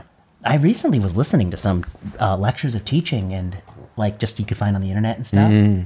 And I'm like, what are they doing? Dude. It's like reading slides. Game recognized game, right? When you watch a terrible, I just did a talk of this nurses thing in LA, and the person who introduced me was one of the nurse leaders. And he went up there and he had that audience in the palm of his hand. Like you could tell this guy is an incredible educator, an advocate, and it was the way that he expressed what he cared about. And what he cared about was introducing me. All right. And I've never had an introduction that actually felt authentically correct. And he actually just did it. And then he also talked about all the other nursing stuff they were talking about. And I was like, that's a gifted person. I see. Then you see the standard and you go, okay. This is why we're struggling in all aspects of humanity. The gifted people aren't allowed to, they often don't rise to those positions. It's usually the bureaucrats and the people that play the game just perfectly right. So I have another crazy theory, which is I think that, I do think the students, as you point out, are like very good. And I think that the educators to some degree have let them down because the curriculum is just so not related to what they need to know. Exactly. And that a lot of this, what people may call like the woke excess of medicine, has crept in because rather than like, I don't know, they're just so annoyed and bored by the things you're teaching them that they want to have all these ancillary classes to talk about these other issues that they may feel more passionate about. But what they don't realize is that we could just talk about real medicine passionately, and you can get some passion here and it'll actually be interesting. Yep. And, and I also, I don't know, anyway, I was just thinking. But where did we get there? Well, the Minnesota. Let's close the Minnesota. Yeah, so Minnesota, and before that, we were talking about. Oh yeah, we had a whole list of things we were going to talk about. Ladapo. Then we sidetracked to Minnesota, and then you had a list of things you wanted to hit. You were going to hit. You talked about the science thing. Oh, what was next? I mean, I guess I think to put it all together, there's a thread here, which is that. I don't think 20 years ago anyone would have said, "Why did the New England Journal publish this?" Even if they were to disagree. Right. I don't think with Ladapo 20 years ago, somebody would say, why did University of Florida hire him, even if you disagree? Right. I don't think 25 years ago, you would write that particular thing. And I think that oath, yeah. That oath. And I do think the students are capable of learning and being great. Maybe the first two there is a commonality, which is like, I think that it's too easy to complain that you shouldn't have given out this information rather than like try to argue what you believe. And then, the point about the science guy I want to make is like, why is the editor, like, you and I are just two people. We have our points of views on all sorts of issues. But if you were also the editor-in-chief of New England Journal, naturally you wouldn't be able to comment as freely on all these other issues as you are. Yeah. And this guy, he can either be the editor of science or he can say Joe Ladapo bad and forget about Ashish Jha. Exactly. But he can't do both. It's ridiculous. You can't do both. Exactly. That was an august position. Yes, and there were other editorial boards that were saying crazy stuff like this about people slinging misinformation and things like that. They're all getting crazy. Yeah. And they're really abusing the word misinformation. That's the thing, man. Misinformation used to mean something. It used to mean misinformation. Yeah. And now it just means, well, you disagree with our particular political narrative. Now again, I understand the group of people that are like, well, you're talking like an anti-vaxxer because that's how they talk. That's how they talk. And okay, yeah, so they talk like that. And that's just the kind of shirt that they would wear. You know what? Right. They would wear a blue checkered shirt, just like you're wearing. Why am I suddenly talking like George Takei? San Francisco. That's good. I was born there. That's good. Yeah, Sulu is one of the few voices I can do. I was born there. Are you a Star Trek fan? No, not as much. Yeah, when I was young, I was. watched all the reboot stuff. Yeah. I mean, I used to watch the old series. I started watching it with my kids. They really love the Patrick Stewart or the real old one. Shatner. God, the costumes are so ridiculous. Oh, dude. Did you hear? You know what? Now they have them in high def, so you can see them in 1080p. And you realize how shitty those costumes are. I see. Because in the old days, you couldn't tell. They looked kind of good. You remember the first time, like, they moved to the HD cameras and I watched Conan, I was like, my God. No, my God, he looks so old. Yeah, right. And like that's how I feel when I see my own face. Sometimes it's too clear. It's too clear, like the makeup, and he makes that face when they close up. Yeah. I remember that. So Shatner, when he went up into space with Jeff Bezos' penis, he just wrote a thing about it that was actually really well done. Really? Now, Shatner's a drama queen. I see. Like, we know this. Like, every time, like, when he landed, I remember that they did the news conference, and, like, they're all out in the desert, and he's a little wobbly because he's 90, and he just went into space. Yes. Oh, yes. And you could see him trying to grandstand for the press. He's like, the amazing blackness of space, the stars, the earth. It was, and like Bezos is talking over him. And so he wrote a thing and he said, this is what happened. He goes up, they hit about 3 or 4 Gs and he nearly passes out because he's like, dude, I'm going to die. Like, I'm 90. Like, I don't know if I'm going to make it. And as soon as he feels like he's going to die, suddenly they break through and there's weightlessness. And he's like, it was crazy. So we unstrap and he looks down at Earth and he's like, whoa. And then he looks up into space and he's like, he thought he would feel this sense of like, oh my God, space. And what he felt was, oh my God, the Earth. Like, it's everything that we ever thought. And in space is nothing but death. Like, this is a vacuum. And he was like, get me home. Like, it's a funeral up there. And here is everything we care about. And he said, he called it what astronauts have called it, which is the overview effect. I see. Where you finally see the context and the position that you're in and go, holy shit. And that was the first time he came to realize the Earth was round. It's round. Now Spock. That's misinformation. That's misinformation, right? Like, you want to send one of those guys up there. But you don't even need to correct it because most people just know that's interesting. Crazy talk. But I listened to Shatner with Bill Maher on Club Random, but I haven't watched all the old shows. Yeah, Shatner's an interesting chap, man. T.J. Hooker. Yeah. Great show from the 80s. Terrible show from the 80s, actually. Angela Lansbury, speaking of old people. Just passed. I thought she was already dead. Come on. That's the thing. It was kind of like, yeah. I remember when I was a kid, Murder, She Wrote was always on Saturdays. Absolutely. Murder, She Wrote. I was a Columbo fan. Oh, I used to love Columbo. Man, and I love the Beastie Boys who shouted him out. I roll up a wooly and I watch Columbo. Let me clear my throat. I love the reverse detective story where you see the murder And the whole point of the exercise is to see how does he solve it. How does he solve it? Have you watched Only Murders in the Building? No. Oh, it's really good. Yeah, it's on Hulu. It's Steve Martin, Martin Short, Selena Gomez, who's actually really good in it. Watch it. Yeah. I'm reading some murder book series. I'll tell you offline. Oh, nice. Yeah, that's good. That's good. We don't want to pitch things we're not paid for. We don't get paid for anything until we get until you get the AdSense. AdSense, right? Speaking of which, so paid speaking. Listen. Yeah. Oh, you want to pitch us? I'm going to pitch us, and I'm going to tell you why. So we haven't really talked about this much, but I've been doing these talks, and I have to be honest. I like wonderful audiences. I feel now like I've done this for 10 years. I've reached the end of me standing on a stage by myself talking about stuff. I would love to go on the road with you. And do a show. Yeah. With an audience that's interactive. Yeah. And film it or don't film it, it doesn't matter. Yeah. But like do that instead, because I think that would be much more dynamic and more fun for the audience. And we could talk about anything that audience is interested in. Yeah. I'd love to do it too. So if you're out there and you want to make this happen, you email ZDog. Go to my website and there's a Book Z thing, and I'll make a new video there pitching this. But I think the VPZD show live in your hood. With Q&A. With Q&A, interactive, and we have a call with you guys and say, what does your group want to learn about? Yeah. And that's what we focus on. And I can talk about Health 3.0, you can talk about evidence, and we can talk about communication, all the kind of things. Yeah. I think we should have our own little thing about, COVID-19 and how it made us think about medicine differently. Totally. That's a talk in itself. I think these shows for the last 2 years have been that. It's really that. It's really that. You know what's funny? So when I go on these things, it used to be people would be like, oh, I'm really interested in what you're building in Las Vegas with your clinic and the Health 3.0 and all this. Now what people do when they grab me in the lobby for the obligate selfie, which is so much fun, dude. It's like, who gets to do that? And it's such a blessing. They'll say, dude, you kept me sane during COVID. You and VP, you kept me sane during COVID. And it's like, listen, I don't even know what that means, but it feels intuitively like something I would like to do. Yes. Well, I think I get that's the most common thing I get, which is like, I felt like I was maybe a little bit off, but you really articulated what I was feeling. That's what it is, yeah. But that's what we'll close with, that little box. I read a thread recently, and it was somebody had COVID, and then they're like, the moment, it was like a family of, I don't know how many people are in this family, but one of the adults in the family got COVID, and they want to prevent it from going through their house.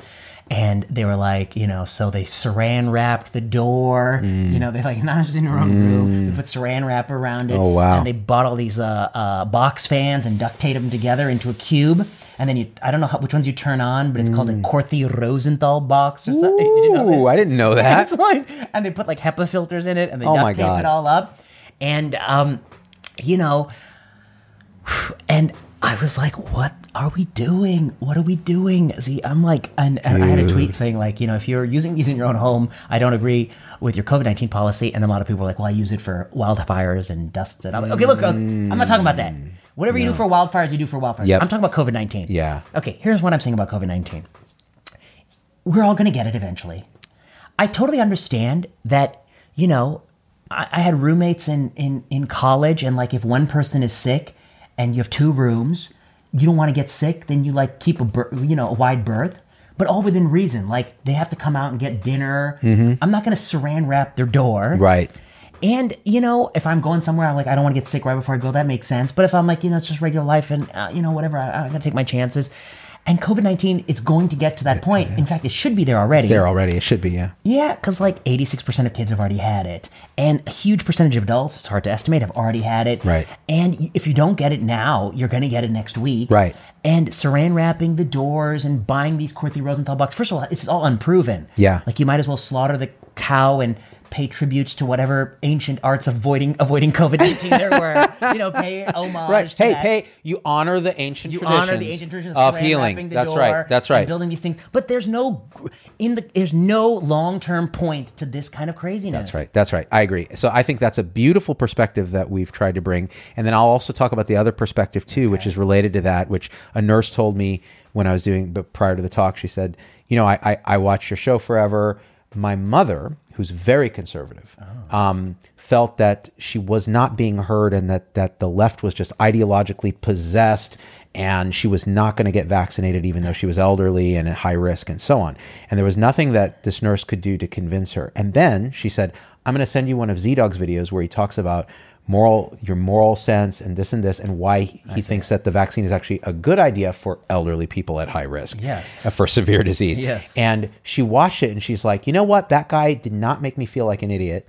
And I went and got vaccinated. Yeah. So those kind of things on both ends of this, like don't go crazy about COVID, understand risk. And then also if you are at high risk, how do you behave? Right. So this ideological possession forces people into these boxes that then don't serve them. Don't serve them. And I definitely think that, you and I, in the first half of 2021, we got so many emails from people saying, like, were it not for you, I wouldn't have been vaccinated. Yeah.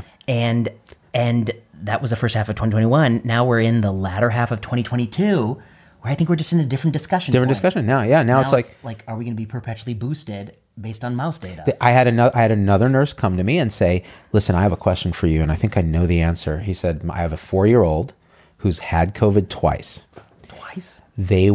His school wants to mandate a booster, and he's gotten like one vaccination and I didn't do another. And I said, well, you kind of know the answer to this. A booster at the school? Yeah, at the school. I said, you know the answer to this. Your child has a Super high degree of immunity. Right. And whatever they say about boosters, you know that the truth is what you know. Yeah. And so he said, well, thanks, because you're saying this publicly too with Paul Offit, which is very helpful, right? Yeah. So these kind of things I think are the role of medical communicators as increasingly. That should be the role. And we do get accused by people of being, maybe we're biased in another way, that now we're blind to something else. I don't think you are, though. Honestly, I am prone to bias. You're prone to bias? Yeah, because I'm very emotionally driven.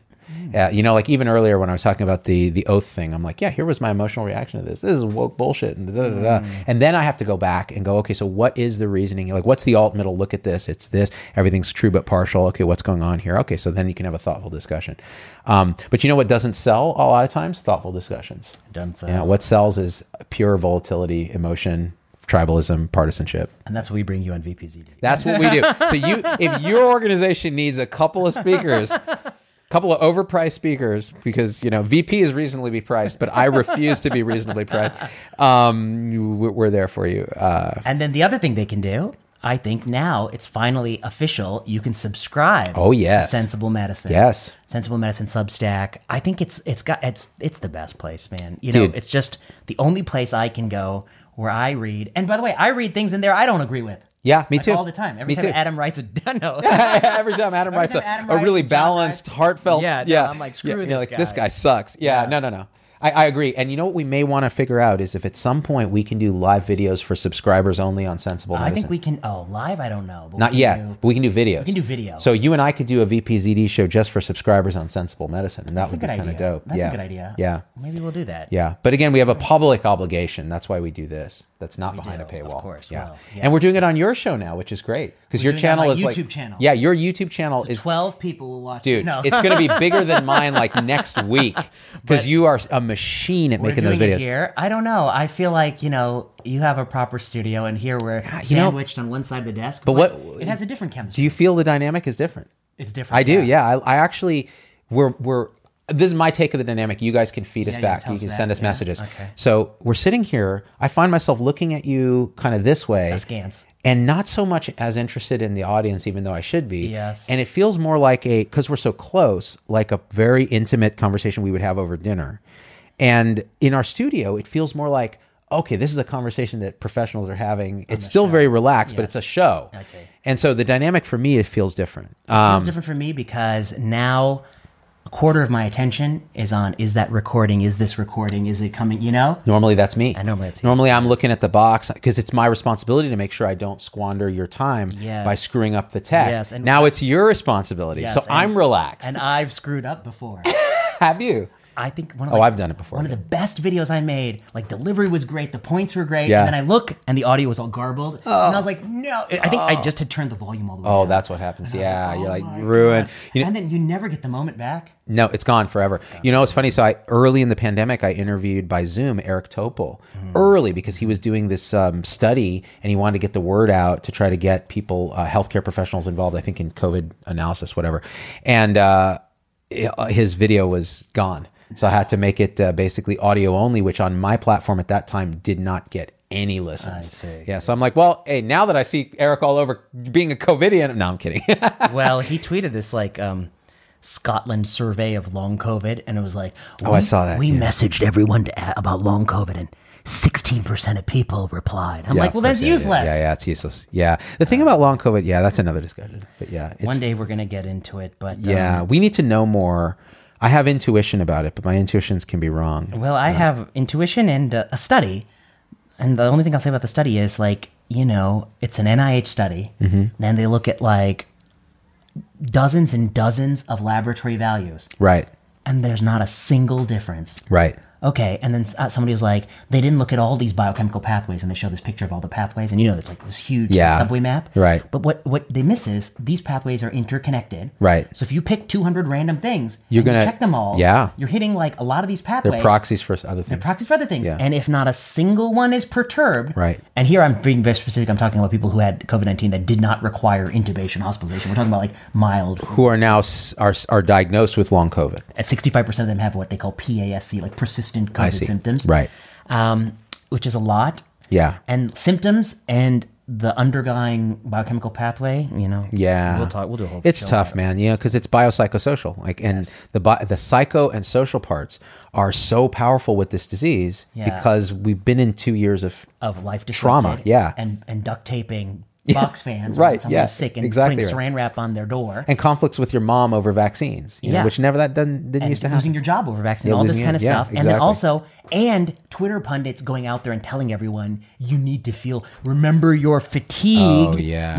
This is a priming thing too. It is. And this has happened in Hong Kong. The study about the girls who would have these faintings, drop attacks. Yeah, I mean, there is a social contagion of everything. That's why I say biopsychosocial. Yeah, the social component of it. But okay. Well, we think we did a thing. We did a thing, and it's good. And now we will. We'll link to the video on Vinay's channel for people who are just listening on audio. And you can leave in the comments if you like us on the same side of the desk, if you like the lighting, if you like the audio quality, and if you like the talent. No. Yeah, not necessarily in that order. Just to talk about the technical stuff. And email Z if you want to get us. If you want to hire us. And honestly, anyone who approaches me for speaking now in 2023, I'm going to pitch both of us. And if they don't want both of us, then they're going to get none of us. Oh, I see. Yeah, because you're tired. I'm tired of it. Yeah, dude, I'm not looking forward to getting on airplanes, but but you know what? You're so much on the upswing of your career, and I'm on the downswing. You're on the maybe we shouldn't do colonoscopy anymore side. You're on the maybe. That's right. I'm not sure about this. And I'm on the maybe. Wait a few more years. Wait a couple more years, and we'll decide. Yeah. All right. On that positive note, we're out. We are out. Peace.